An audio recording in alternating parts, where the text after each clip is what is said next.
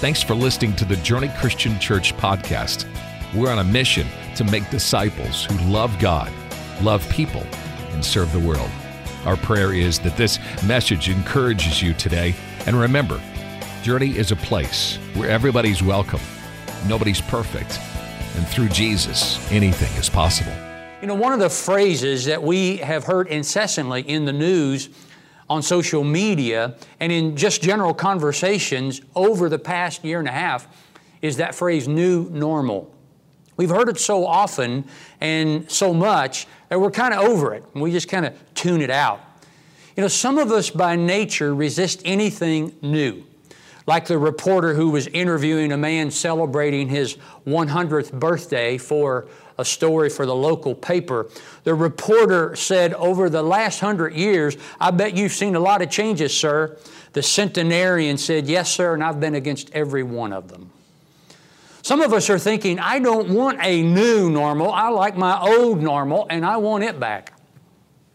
In the 1997 movie, As Good as It Gets, actress Helen Hunt plays a restaurant server who has a love-hate relationship with one of her frequent customers, played by Jack Nicholson. He's kind and generous to her and her son, who has a serious illness, but he's also agoraphobic, obsessive-compulsive, and crudely offensive to others. In desperation, Helen finally cries to her mother, I just want a normal boyfriend. Oh, her mother responds in empathy, everybody wants one of those. There's no such thing, dear. Normal is a medium-sized city in the state of Illinois, also where Pastor Eddie Schmidt is from. Normal, as one of my friends from Ohio like to say, is a setting on a dryer. But in terms of the human condition, normal is what everything appears to be until you get to know the real story.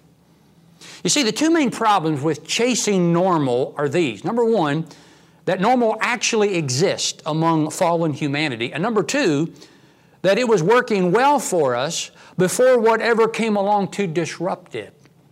So let me give you a sobering heads up on normal.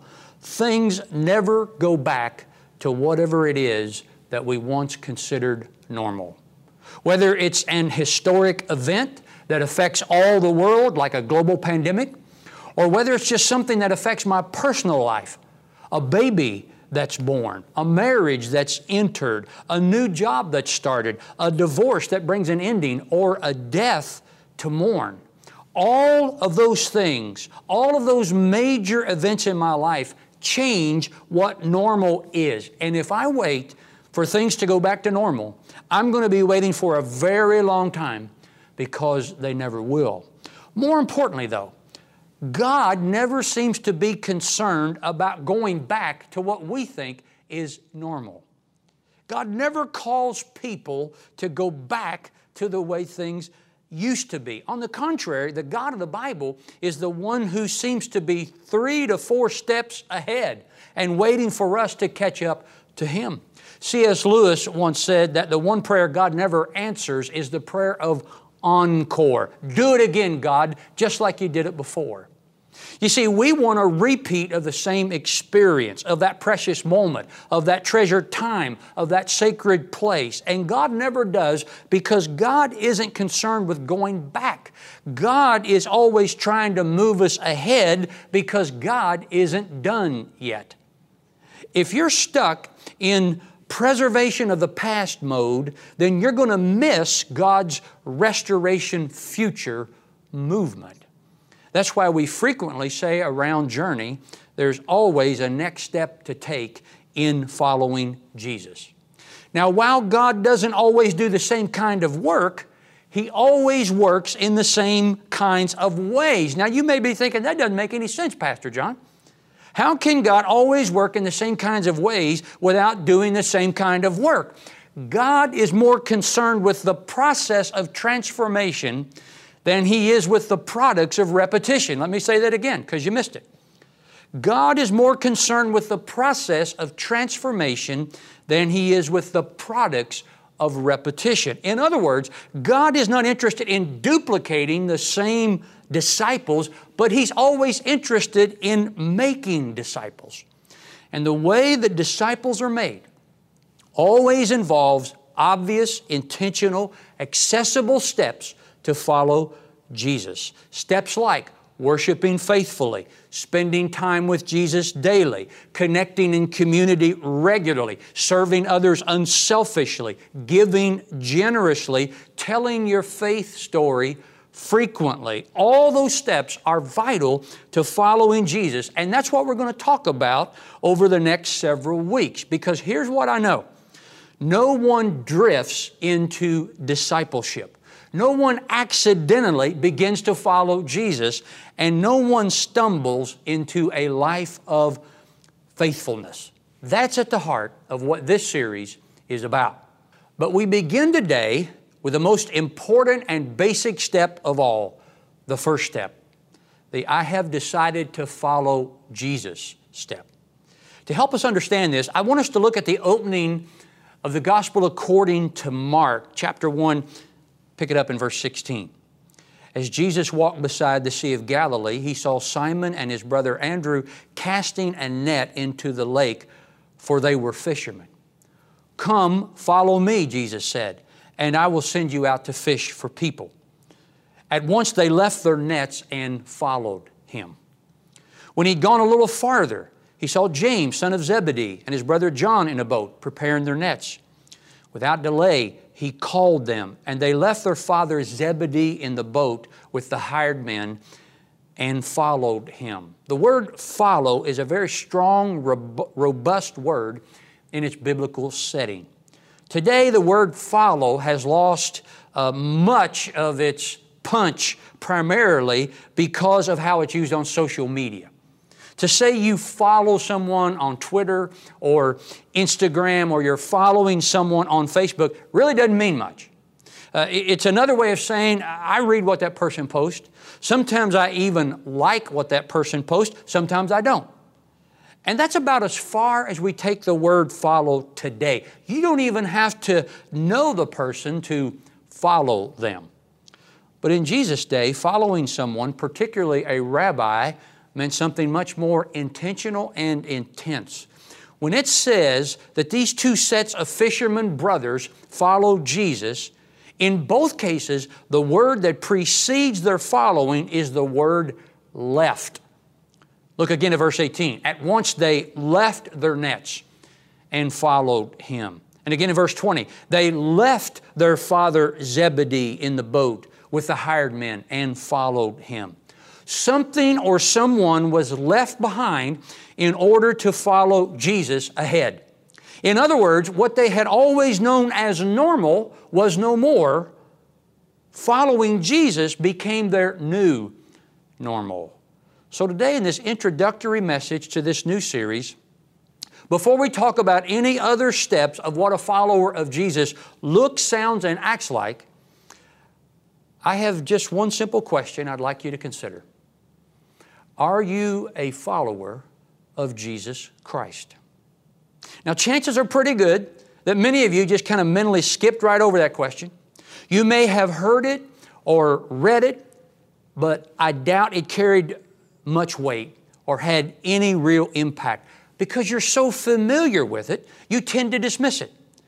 But would you take a look at this question one more time? Are you a follower of Jesus Christ? Kyle Idleman is a pastor in Louisville, Kentucky, and the author of a compelling book that came out several years ago titled Not a Fan. And Pastor Idleman says there's basically two different groups of people and two different responses with respect to that question, are you a follower of Jesus Christ? Group number one would be the Jesus fish on the back of my car group. Or here in Central Florida, we could say the Z88.3 Safe for the Little Ears bumper sticker crowd. You're serious enough about your faith that you put a Christian sticker or symbol on your car. Asking you the question, are you a follower of Jesus Christ, is like walking into a fraternity house in Gainesville and asking who cheers for the Gators. It's an important question, but you're so sure of your answer that your mind quickly dismisses it. You've already dealt with it. You've been there, done that, bought the T-shirt, displayed the bumper sticker. But before you mentally move on too quickly, let me clarify what I am not asking you. I'm not asking the following. Do you go to church? Are your parents or grandparents Christian? Did you raise your hand at the end of a sermon one time to accept Jesus? Do you own 3 or more Bibles? Have you appeared in a church directory? Did you grow up going to vacation Bible school or church camp? Is your ringtone a worship song? When you pray, are you able to utilize 5 or more synonyms for God? Did you get a purpose-driven life in 40 days or less? And do you say, bless their heart before speaking badly about someone? I'm not asking that. Here's the point. Many of us are quick to say, yes, I'm a follower of Jesus, but I'm not sure we really understand what we're saying. If you've just assumed that you're a follower of Jesus, I pray this message will either confirm that confidence or convict you to reevaluate your relationship with Jesus. But Pastor Eidelman says group 2 would be those who say, why is there a fish on the back of my friend's car?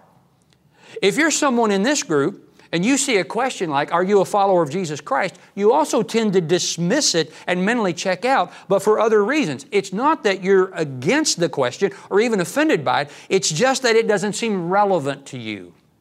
Unlike the first group, who think they've already answered the question and don't need to wrestle with it, you don't think the question is worth wrestling with.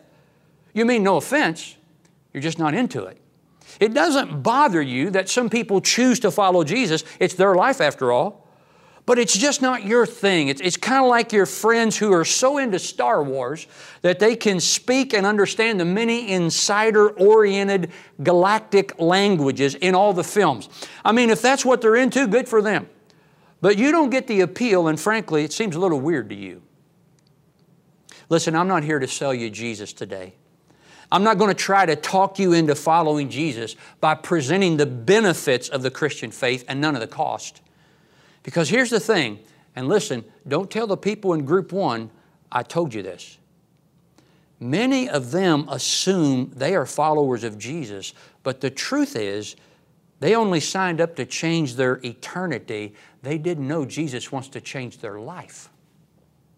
They think God's greatest concern is to take them to heaven after they die.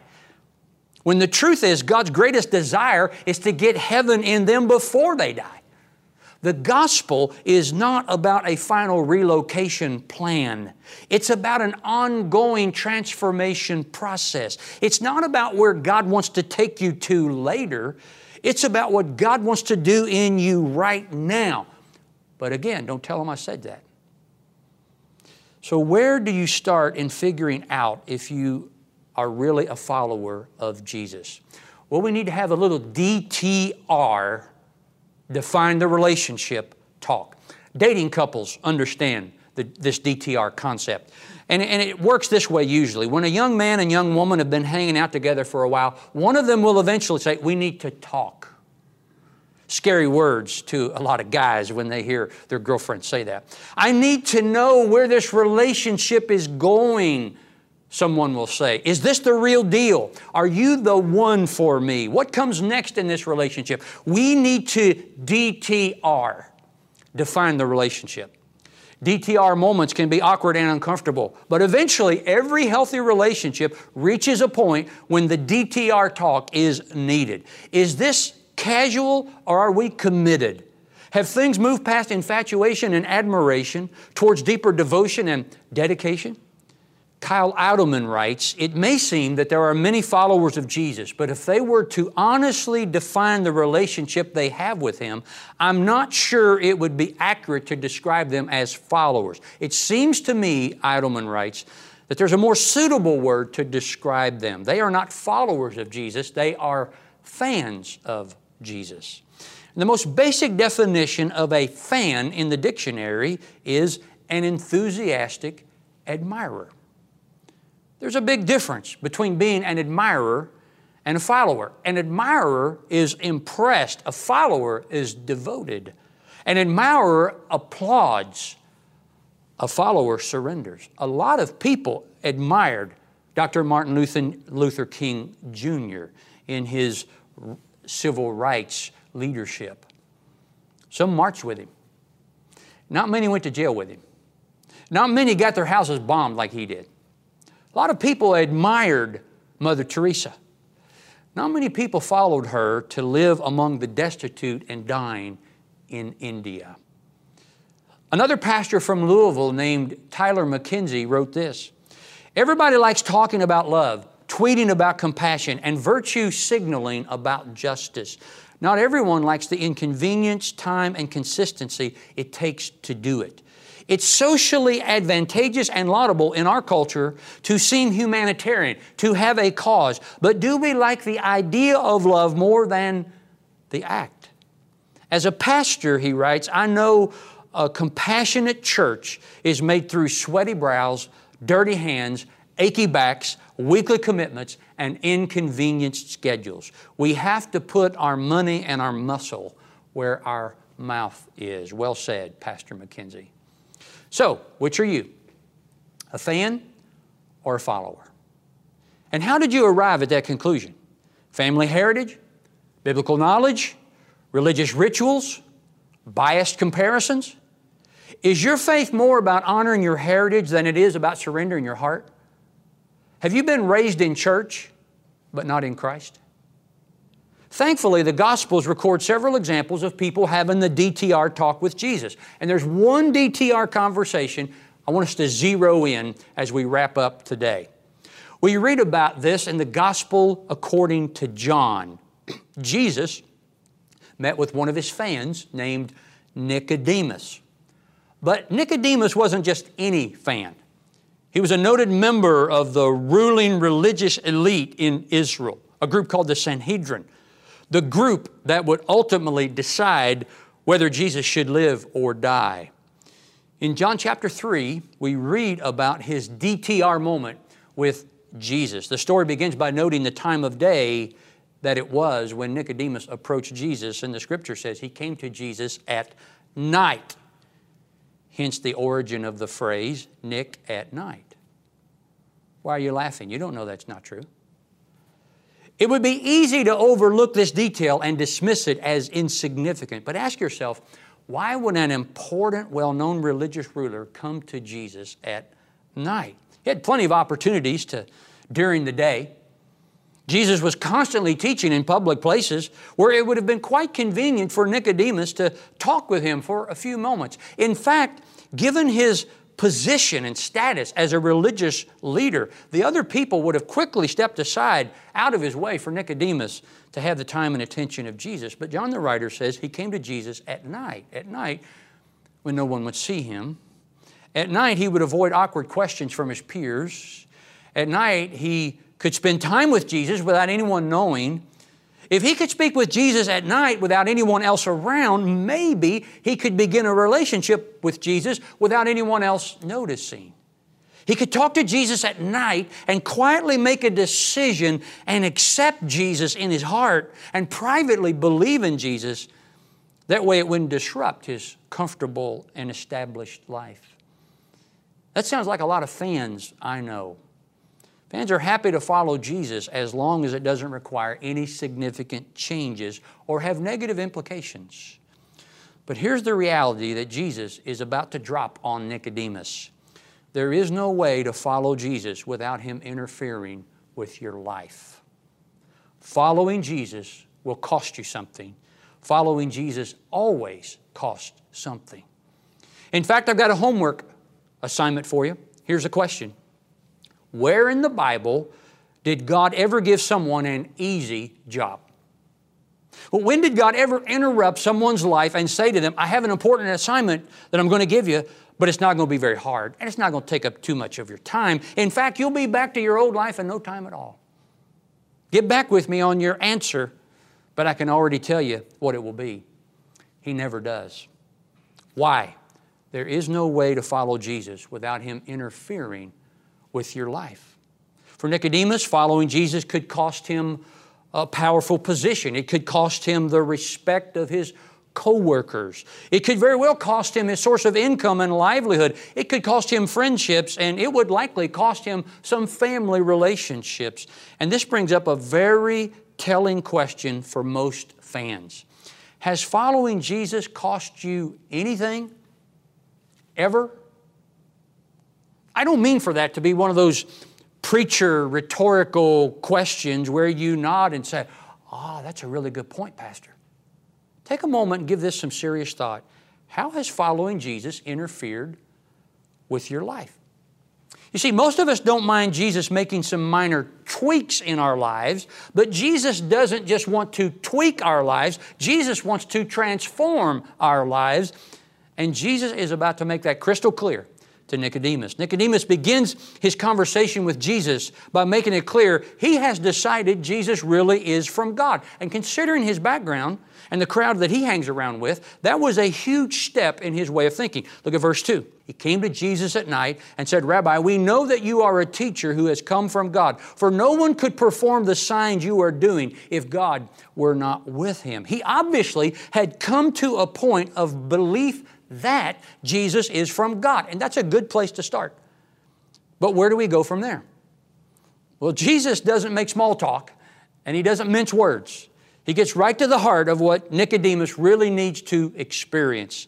He tells Nicodemus in verse 3, very truly I tell you, no one can see the kingdom of God unless they are born again. That would have been hard for this religious leader to hear. I mean, this guy had memorized the first 5 books of the Bible, the Torah, when he was a boy. He had spent his adult life building an impressive religious resume. But Jesus makes it clear to Nicodemus that his righteous acts and religious rituals are not the spiritual metrics the kingdom of God uses. Nicodemus must humble himself and be born again into a whole new way of life. Jesus goes on to tell him he must be born of water and spirit, which many scholars think is a reference to the double-sided meaning of Christian baptism, which is a submersion in water that symbolizes an immersion in the Spirit. Nicodemus had made a decision about Jesus, but that's not the same as following Him.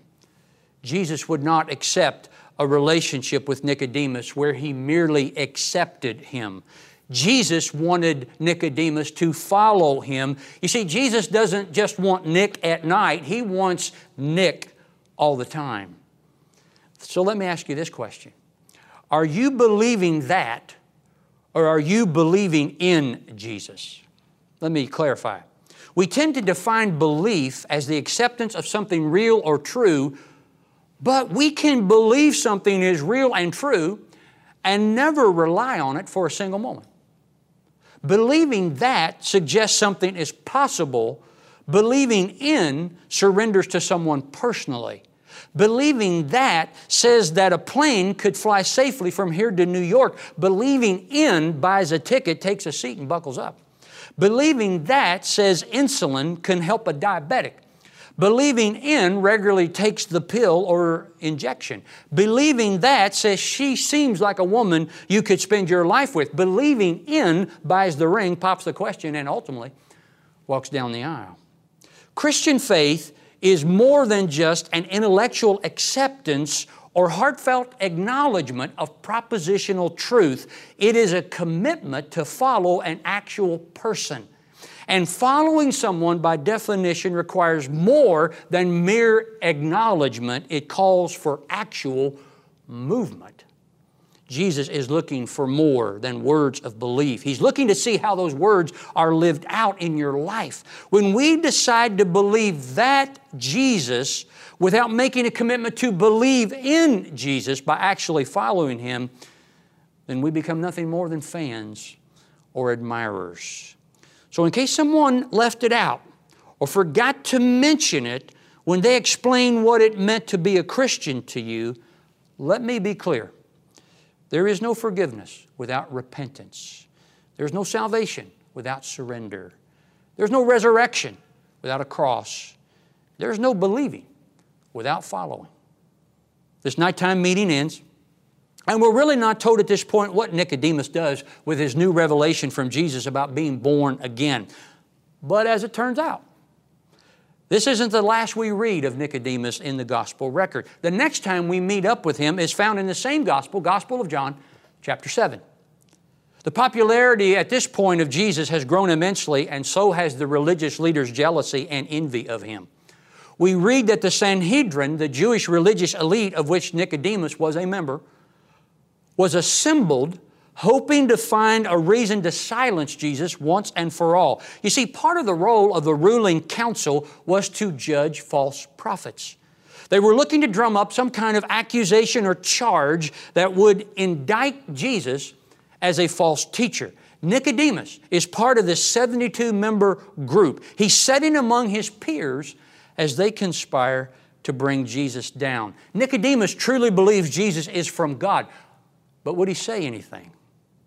Would his belief translate into any kind of commitment? I'm sure he sat there probably hoping someone else would say something in defense of Jesus, and maybe he could chime in with them.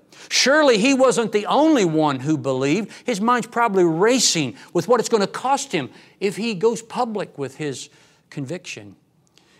Then we read in verse 51 that Nicodemus actually speaks out in Jesus' defense. John 7, verse 51. Does our law condemn anyone without first hearing him to find out what he's doing? Though he stops short of saying what he fully believes, he does take somewhat of a risk here when he publicly speaks up on behalf of Jesus. This is no longer a private internal conversation about believing that. He's moving toward believing in. He allows what he believes in to interfere with his work, his relationships, and possibly his financial future. In that moment, he stops just being a fan, and he begins the journey of following. After he speaks out in defense of Jesus, we read in verse 52, the rest of the Sanhedrin responded this way, "Are you from Galilee too?" I know that doesn't seem very harsh to us, but they're clearly trying to embarrass Nicodemus for associating with Jesus. Galilee was a sparsely populated, mostly rural region well north of the city of Jerusalem.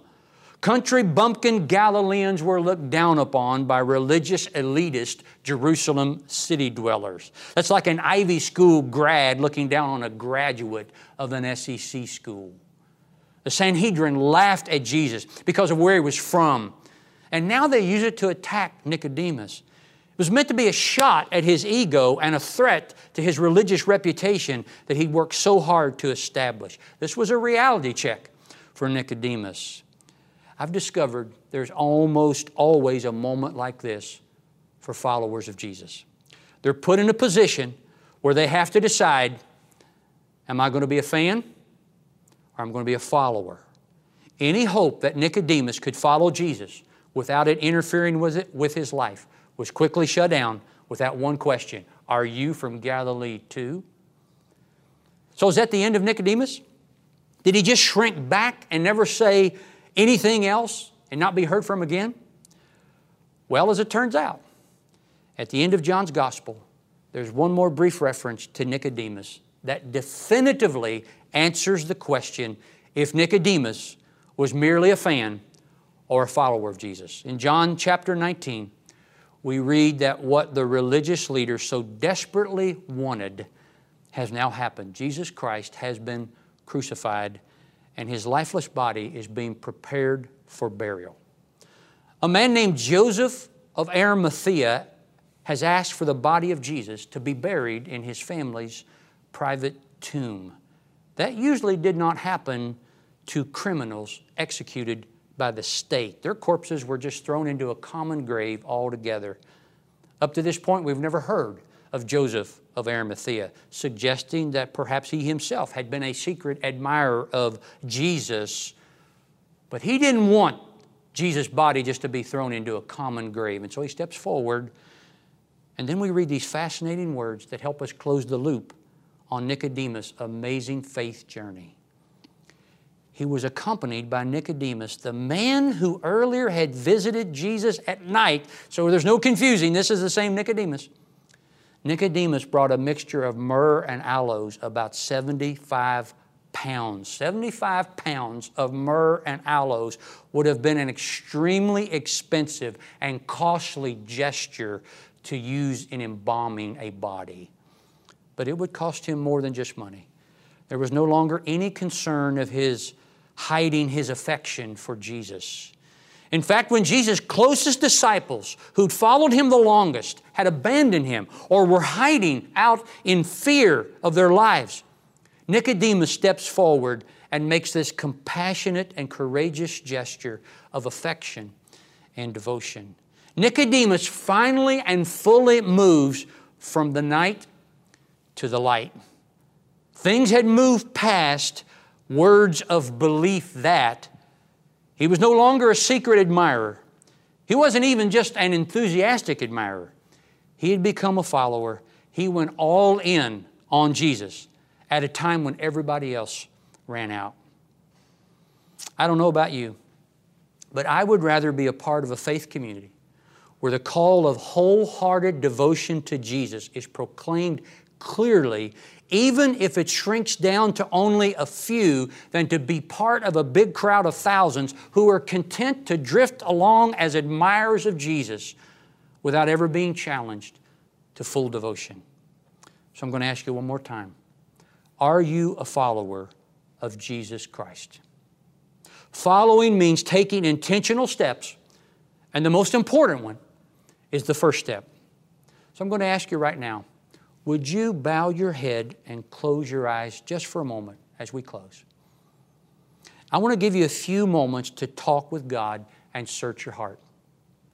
I know a lot of you have already committed your lives to Jesus. And God may be raising some issues in your own heart right now that you really need to pray about. So go ahead and do that. But I want to speak to those of you who've never clearly committed your life to Jesus. You've never confessed your sin and repented and wholly devoted your life to Christ. I want to give you a chance to make that commitment now and to express it briefly. Maybe by saying something like this: God, I'm coming out of the crowd. I'm crossing the line from fan to follower. No more playing games.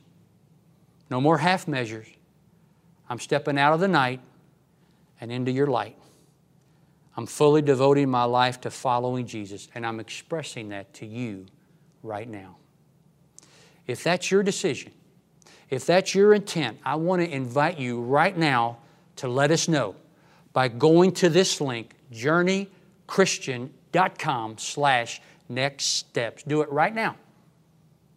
Because I want to tell you something else. Nobody drifts into discipleship. No one accidentally begins to follow Jesus. No one stumbles into a life of faithfulness, but it all starts with the first step. I urge you to take it today and let us walk with you as you do. If you like this podcast, we post a new message every week, so make sure to click that follow button and share it with your friends. Remember, Journey is a place where everybody's welcome, nobody's perfect, and through Jesus, anything is possible.